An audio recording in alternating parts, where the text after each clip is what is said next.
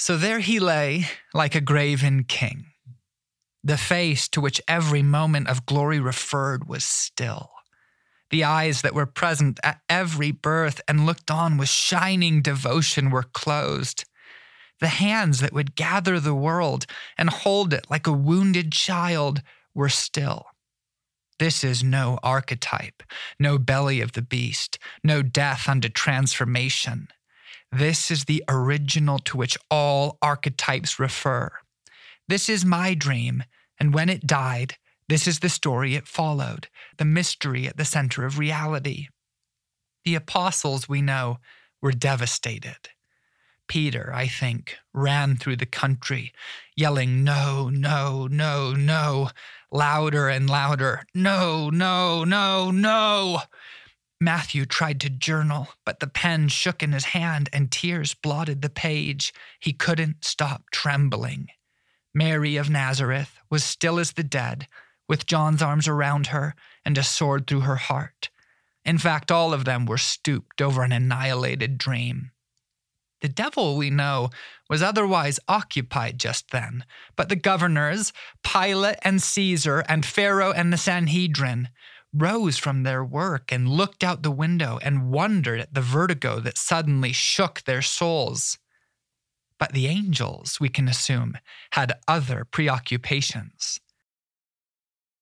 Welcome back, friends, to part 3 of a series on the Paradise King.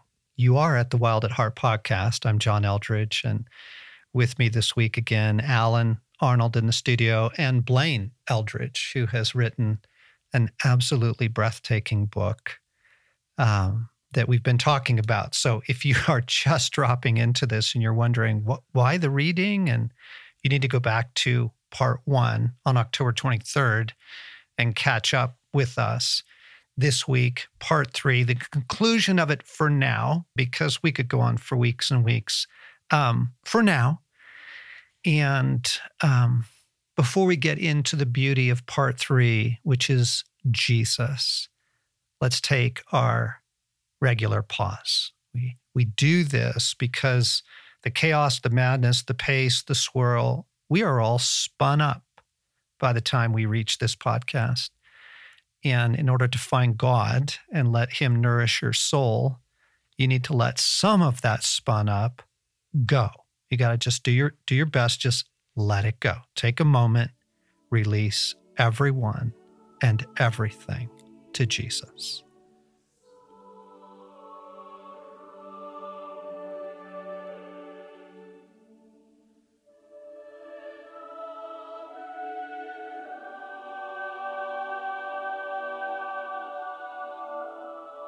Jesus, I do give everyone and everything to you, and I ask you to meet me in this week. I need to see you again. I need to see you as you are. Come, Holy Spirit, and reveal Jesus to us. Amen. Blaine, I'm so excited to get into the third installment in our series and to hear more, because now we're going to shift in our conversation and reading in The Paradise King, your new book, to Jesus. The book is designed to reveal Jesus. And we just want to let everybody know, hey, guess what? It's out early. We were saying the 15th because we thought that was going to be what we could do. But it's out now, and that's exciting to announce to everyone. Woo woo! So excited for everybody. It's just breathtaking. The goal was beholding Jesus. The goal was, I just feel compelled to reintroduce Jesus to a postmodern world that can hardly see him, if they see him at all. But you weren't really happy with that assignment. Like, this has got a story to it. Oh, it does. I didn't even want to do that. So here's what happened. I wanted to write Old Testament stories and talk about history. And I didn't quite know what the aversion was until I had one of those inflection point days reading John. I'm going along, John has a lot of speeches in it. If you haven't looked at that recently. And I'm in the middle of one of those and I'm slowing down. All of a sudden I stop and I find myself saying out loud, "You don't come off very well in your own story." And then all of a sudden, it was like all of the muted, alienated parts of my soul surged to the surface. And there is a kind of hardness, anger, and grief that is expressing itself as an aversion to Jesus. And what you need to know about the backstory is I was right in the middle of the loss of Craig McConnell and my friend Garrett and little Avon Rose and Patrick and Jeremy, and the list kind of went on. The cost of that over time, a lot of unprocessed grief, a lot of disappointment, honestly, was a pretty intense aversion to, anger at, with discomfort with Jesus. So we're at the table, and my other thing is I don't get you at all. The character that I am meeting in the Gospels. And by the way, by this time, I have actually like a great history with Jesus. Things are fine. I've seen him move powerfully. There is love too. And there's this whole unopened room of just, no, man, I am mad at you. Like, life has been hard, man. And there was this kind of conspicuous silence. But I felt like God was listening in the way that you can sometimes. And what I felt, the prompt I felt internally was, go look. Go look. And I realized this is kind of the twin command of come and see. Maybe this is like the getting sent back a grade in a positive sense, like, go look. And it felt like such a challenge in a positive sense, an invitational, Jesus saying, I'm okay that you don't like what you're seeing and that your story has a lot of pain that doesn't fit inside a frame. If you want to, go look. And so it began a quest of, who are you in your own words? It's a hard thing to do, actually, because I think what you realize is you open the box that is, I really want to understand Jesus. And you discover, even if they don't say it, people don't want to write about Jesus. A lot of scholarly books are so Jesus adjacent. They're Jesus the symbol, Jesus the historical church movement, Jesus the hors d'oeuvres to the main course of Pauline theology. You really have to do some work to get to, and some of the really great voices of our time, like, on the Anglican side, Tom Wright, on the Catholic side, Bishop Barron, Stephen DeYoung, you're going to get a shout out here too, because our Orthodox room represented, say, listen, the last thing that you're likely to hear honestly in Christianity is a proclamation of the way, in Tom Wright's words, that how God became king of the world. The gospel account is not how God saved sinners. It's how God became king. So the quest began. Yeah, and that's why the Paradise King is such a worldview shift, gang. I mean, I know a lot of this. A lot of it I did not know. And so you went back and you dove into kings in the Old Testament, the story, history, and you've written a book that takes us through. Alan and I were talking in the hallway just then. You were comparing it to sort of like Bible Project. Right. Like, I've long been fascinated by how the Bible Project takes these ideas and history and scripture And it's like a diamond that you turn to see a different facet of, and you start to understand it in a more whole way.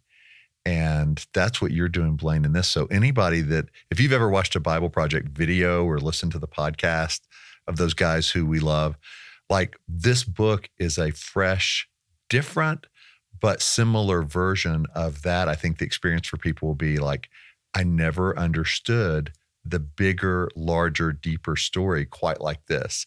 Which gets us to Jesus. That's the whole point. And even through your own pain and through your searching and writing, the book climaxes in the final chapters in the person of Jesus. And I want you to take us there. I want you to read, again, gang, if you haven't been listening to 1 and 2, episode 3 here, you probably want to go back, but what's called the chorus from Messiah.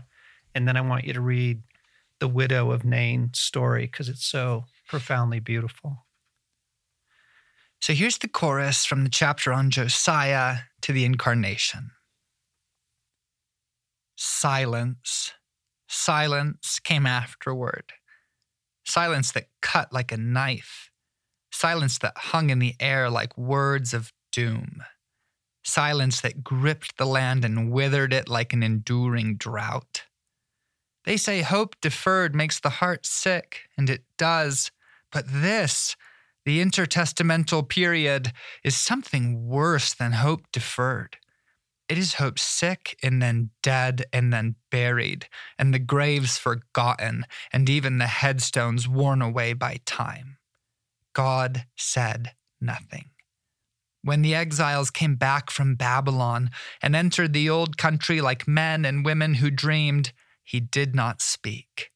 When they rebuilt the temple, he did not come. They raised a wall around the city that was prophesied to have no walls and dedicated the altar, and still Yahweh did not return. Persia declined. Macedon rose. Alexander was a man of war, and he conquered Persia's provinces. Then he died, and his generals divided the place. They fashioned a fragmented empire, and those meant war. And so the rule of Judah often changed hands. A new Egyptian dynasty ruled a while.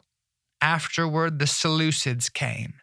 They drove out Egypt and governed Jerusalem.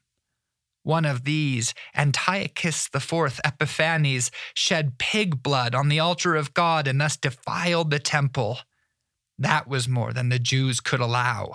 Where was Yahweh? Judas the Hammer arose. He drove out the Greeks and sanctified the place and purified the temple, and it was dedicated again, and no fire came. Oh, they noticed. God was not in Jerusalem. It was a public secret and a shame on Judah. What should the people do? How could Yahweh be implored to return? The priestly caste divided, the region's rivalries intensified, and then Rome came and trampled the people like a beast from an apocalypse. It murdered many, it brooked no arguments. Where was God? Where? In the shadow of Jerusalem, Jewish youths grew up with mothers who told them, one day God's anointed will come. By the time they were teens, they were sure he would not. Many grew sick of watching the desert, sick of reading the old scrolls. Time passed, and God did not appear. And then, suddenly, something occurred. It was like a lost father's letter arriving in the mail. It was like a legend walking out of an old story, speaking the old language and dressed in colors long since forgotten. He came. Chapter 6, Messiah, from Luke 7:11-17. She did not hear when they called her name. She did not rise to see the crowd in the street. She did not notice the sun, or hear the voices calling her name. She sat, still as the dead, and held the hand of her son. It was hard and cold as ice in the shade. The widow. That is what they called her, the widow of Nain. It's possible for a tragedy to define a person's whole life, and that's how it was. Not even her neighbors remembered what she'd been called before. But her son remembered. He had called her Mother. And what a son he was. The boy had been popular, quick to laugh and hard-working. The other boys would have envied him, but he mocked himself and dodged compliments and made many friends. A leader, he was a boy to fill his mother's cup to the brim. Even the woman's meaner neighbors did not begrudge her that blessing. When he got sick, they prayed. When the sickness endured, they stopped. When he neared the point of death, they whispered about unconfessed sin. After all, God was just. Now they knocked on the door and came inside. 2 of them, old women. "Widow," they said, "it's time." They tied her shoes. They put a cloth on her hair and wiped her cheeks. "The people are waiting," they said, and pulled her up. "Come," they clipped, and a few young men took the bier outside. It was an austere day in Nain. Beauty, the town was called. It did not look it. Mount Moray had a bald, wintertime look. The fields were brown, flecked in blown straw, and the sheep were like maggots on the hills. The women squeezed the widow's arms. They pointed her toward the funeral party. "It's a considerable crowd," they whispered. "Be grateful." Of course, she did not look. She did not lift her feet. But when the bier moved off, she drifted after it. Still no word came from the widow. Her face was gray and alien. Then the tombs came into view. "No," she suddenly gasped. She wailed, "No!" The tombs were like merciless eyes. She struggled. Her neighbors gripped her arms. Her husband was there, deep in that hill. She could remember the hopeless spring day when that strong man had been carried inside and left in the dark. She shouted the name of her son. The movement of the crowd was like the movement of time, speeding him away, and she cast about, panicking. "Please," she begged, "please." And then a shape appeared at the edge of her vision. She turned. A man was there, coming up from the sea. In a moment, the rest of the crowd would see him and falter, but in the beginning only the widow regarded him, and her heartbeat slowed. His eyes, she could feel them. Even from a distance, she could tell. They were compassionate, and they were upon her. She turned. Those eyes, they were like the sound of surf and moonlit clouds and the laughter of children and the scent of wet earth and like time, especially time. Whole ages swept under that glance like blown dust, and even so, his eyes were soft as breath. She wiped the tears from her face. The procession stalled. The man walked up. He put a hand on her shoulder. "Don't weep," he said.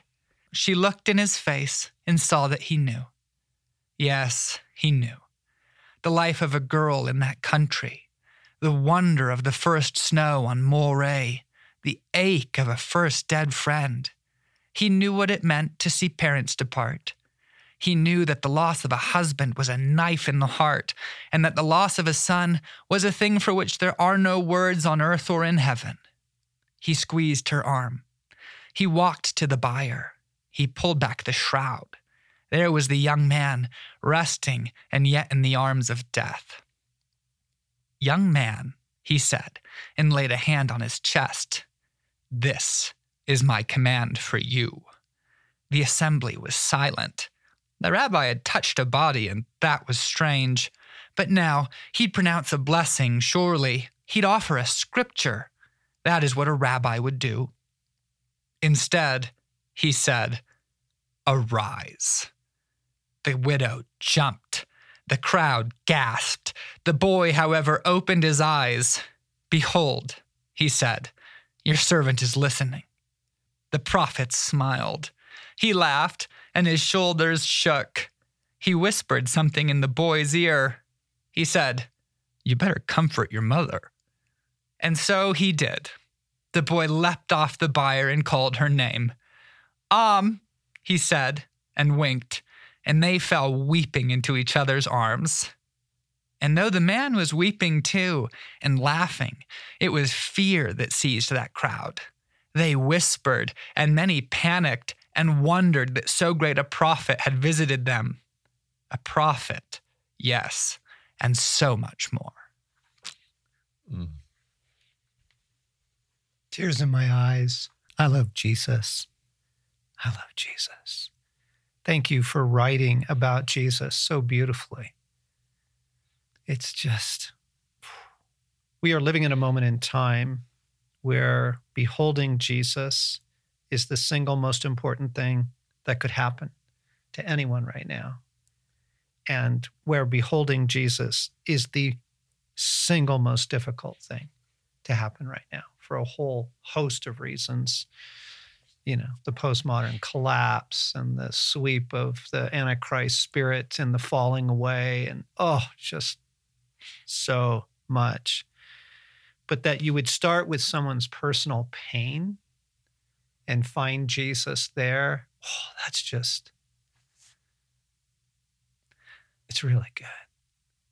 Yeah, I would just read the stories and cry as I began to see them. And then in writing them, begin to realize who it is that is presented in the gospel.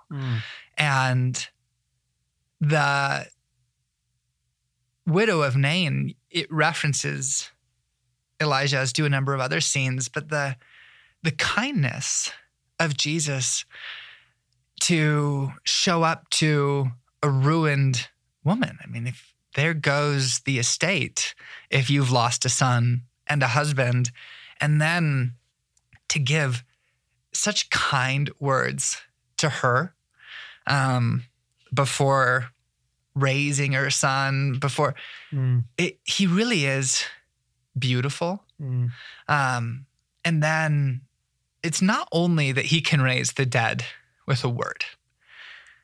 It is the kindness and the quality of his character and his use of touch. And, people will say he got it all right, which doesn't have a lot of emotion, though it's true. You dive in and go, man, when you roll into a scene, it's so beautiful to watch the righteous king do his thing. There is no one like him. Yeah. And Blaine, the last third of your book, or this section here that we're in today, is by far my favorite. Like any great story or song, it keeps building and building and culminates with this. I have a question for you. What was the biggest shift for you from initially you saying, I didn't set out to write a book about Jesus, to the Paradise King, and here we are now in this? What was your biggest shift in discovery about Jesus? That's a really good question. It was slow. It was not a eureka moment of I found the right book and, oh my gosh, I see, you're Daniel, son of man, or some other thing. It was the relational buildup over time of he's like this and he ties these things together and the story works in this way. And finally, there was such a momentum open the Bible and it's a gravity well in a positive sense that pulls right towards Jesus. So it's unavoidable. But given enough time, contemplating and adding the layers in to Jesus, where there are fortunately quite a few great books on Jesus. And in the course of those, one is, Kenneth Bailey has a book called Jesus Through Middle Eastern Eyes, where it's a very scholarly book, fortunately and unfortunately. But he would take a scene and then he would break it apart and then he would say, as someone who spent his entire career researching and teaching in the Near East, here's what I see. And so he's writing about the feast at Simon the Pharisee before the anointing of Jesus' feet. And he's writing how, okay, listen, this, if you work the story backwards to no kiss, no water, this is probably a scene where some of the ranking guys are trying to put a halter on Jesus of inviting him to a feast and then shaming him. So, because they treat him as less than a servant by not greeting him with a kiss. Well, he looks around, realizes this, and then it says, and then Jesus sits down. So he goes, pushes Simon's pillow off the seat of the master of the house and takes that seat and then looks at Simon. And there's this stricken hush.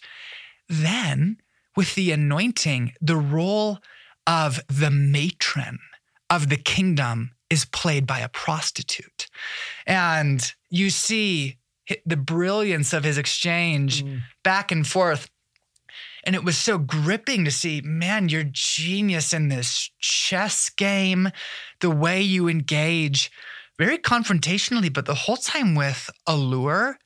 The way the dialogue is structured, Simon does not want to play the good student, but he knows that he has to because he's facing the rhetoric of the master teacher, and he's supposed to be the guy, man, who can beat this dude in a battle of wits. But to see Jesus ask a question, let me tell you a story. Let's hear it. Tells the story, and then he asks a question, and everyone sees the point, and Simon has to name the point. It's just multiply that over and over again across the stories. And once he emerges, there really is no going back, that following Jesus is the spontaneous response to a real revelation of Christ. It really is. Okay, I want to ask you for one more reading. We are finishing a 3-part series this week with Jesus, but friends, don't let it end here. You've got to go get The Paradise King, read it for yourself, encounter Jesus again, listen to it if you want, do both. Because the last third of the book is Jesus, and the cross, the resurrection, his return. We can't do justice to that. But here's the 2 sections I've asked you to read. One is from sacrifice section, and the other following after. We haven't got space for everything in the Passion account. Not for the sweat like blood, or the angel in Gethsemane, or the young man running stark naked into the dark. Jesus prayed. His disciples could not stay awake. A detachment of soldiers and temple guards and Pharisees appeared. Judas led them. He walked up to Jesus and kissed him with lips like cold clay, and so Jesus was betrayed. He was tried many times by Caiaphas, Pilate, and Herod, though Pilate's was the interview we saw. He was at last handed over to die. The sufferings of Jesus are hard to depict, and the depictions we have are too often tacky and crude. In my experience, they foreground the blood and the violence and the agony. That's an interesting choice because those are the dimensions of Jesus' death all 4 gospel accounts avoid. Matthew doesn't even mention the moment Jesus died. The Roman soldiers just notice it happened. Truly, the crucifixion is difficult to engage. Too many treatments are both factual and misleading. And so I think I'll tell you a personal story. When my wife and I had been married 2 years, we had our first daughter. Blonde and outgoing and shining as dew, she remains miraculous. We were not sure we would be able to get pregnant at all, and so when, 2 years after that, we learned we were pregnant again, we could hardly believe it. 2 kids. That is more than we could have hoped for. It is possible to feel like the world is stacked in your favor. It is possible to see life as a mountain of presents, every one of them marked with your name. That pregnancy went well. We made it to 20 weeks with nary a hiccup. But on the border of week 21, my wife woke up distressed. She knew, by a sense mothers possess, something was wrong. It's the baby, she told me. And she was right. Her tiny heart stopped, and that dream suddenly ended. That was a terrible time. It was also unreal somehow. We made plans. We prepared a tiny casket. When I was a boy, I had heart surgery, and I had saved my shirt from the hospital.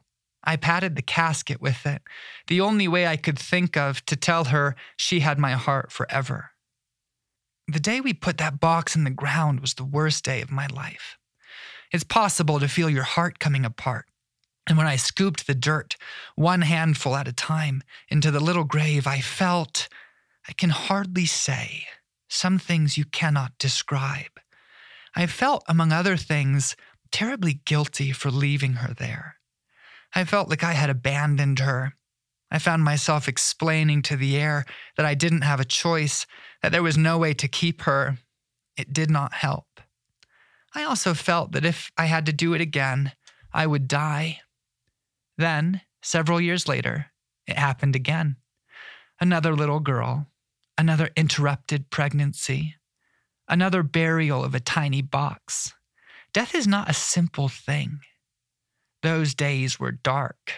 I felt like I was living on the edge of a black country, a darkness into which I could not reach for a hand I could not hold.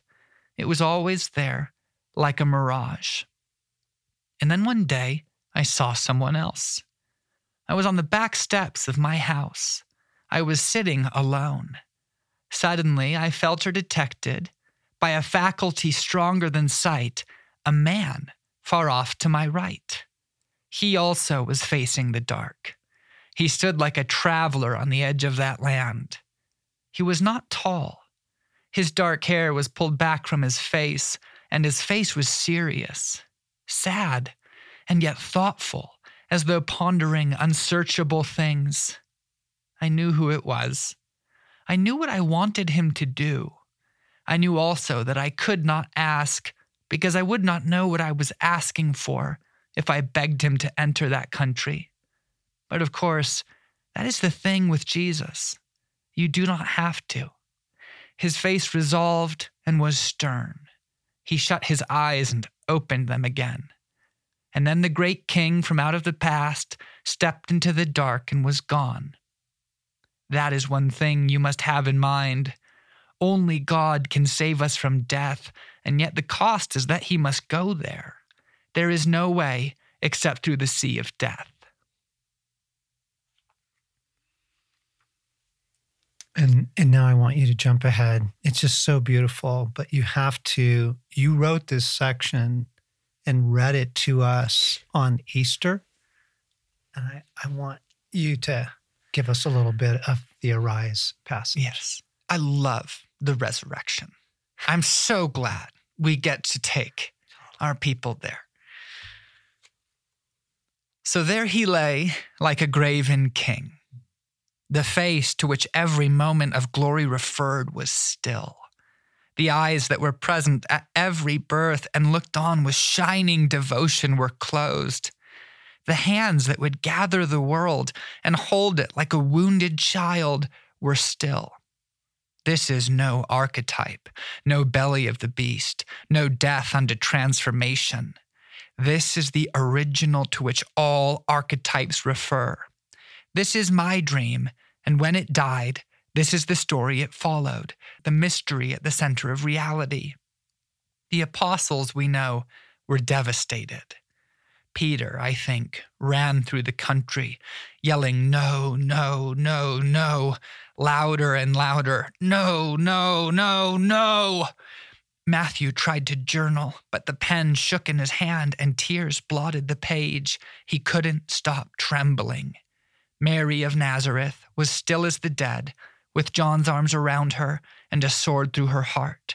In fact, all of them were stooped over an annihilated dream. The devil, we know, was otherwise occupied just then, but the governors, Pilate and Caesar and Pharaoh and the Sanhedrin, rose from their work and looked out the window and wondered at the vertigo that suddenly shook their souls. But the angels, we can assume, had other preoccupations. If you could see the ramparts of heaven, you would, I think, see Michael with a tested sword and his attention on the tomb. His eyes were like unwelcome truths.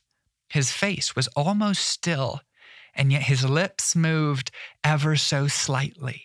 He repeated a word.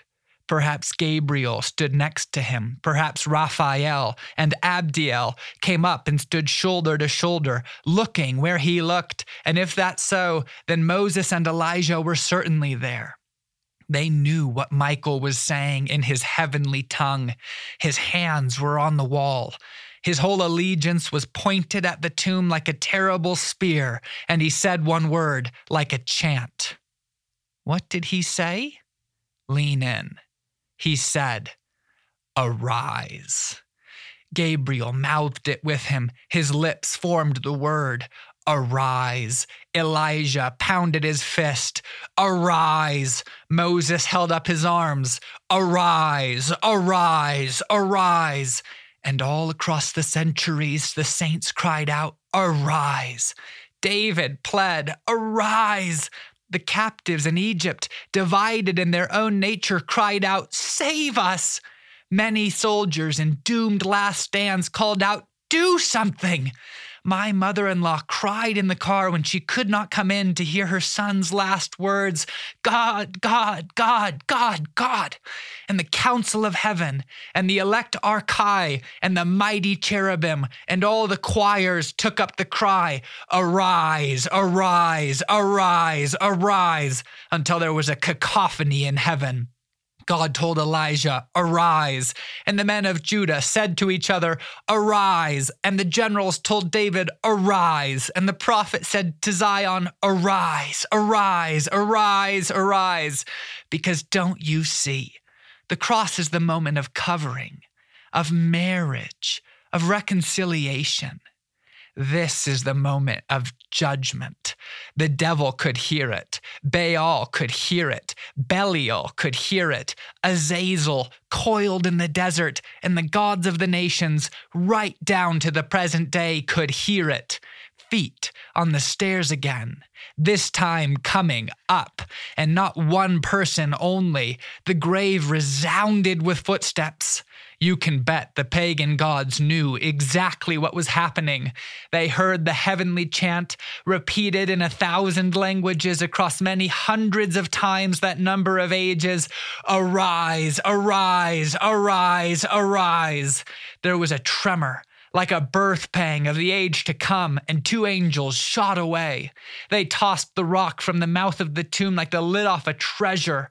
The earth itself groaned, "Arise," and then God himself stepped out of the earth. Roar, heavens, sing, you who have fallen asleep. Shout, saints, but despair, gods of the world. Christ is risen from the dead. Christ is risen. The keys of death and Hades are in his hand, and he has judged the gods of the world. He is risen, firstborn from among the dead and first fruit of the age to come. He has heard the groaning of slaves, and he has moved. Hallelujah. Jesus the Messiah is risen.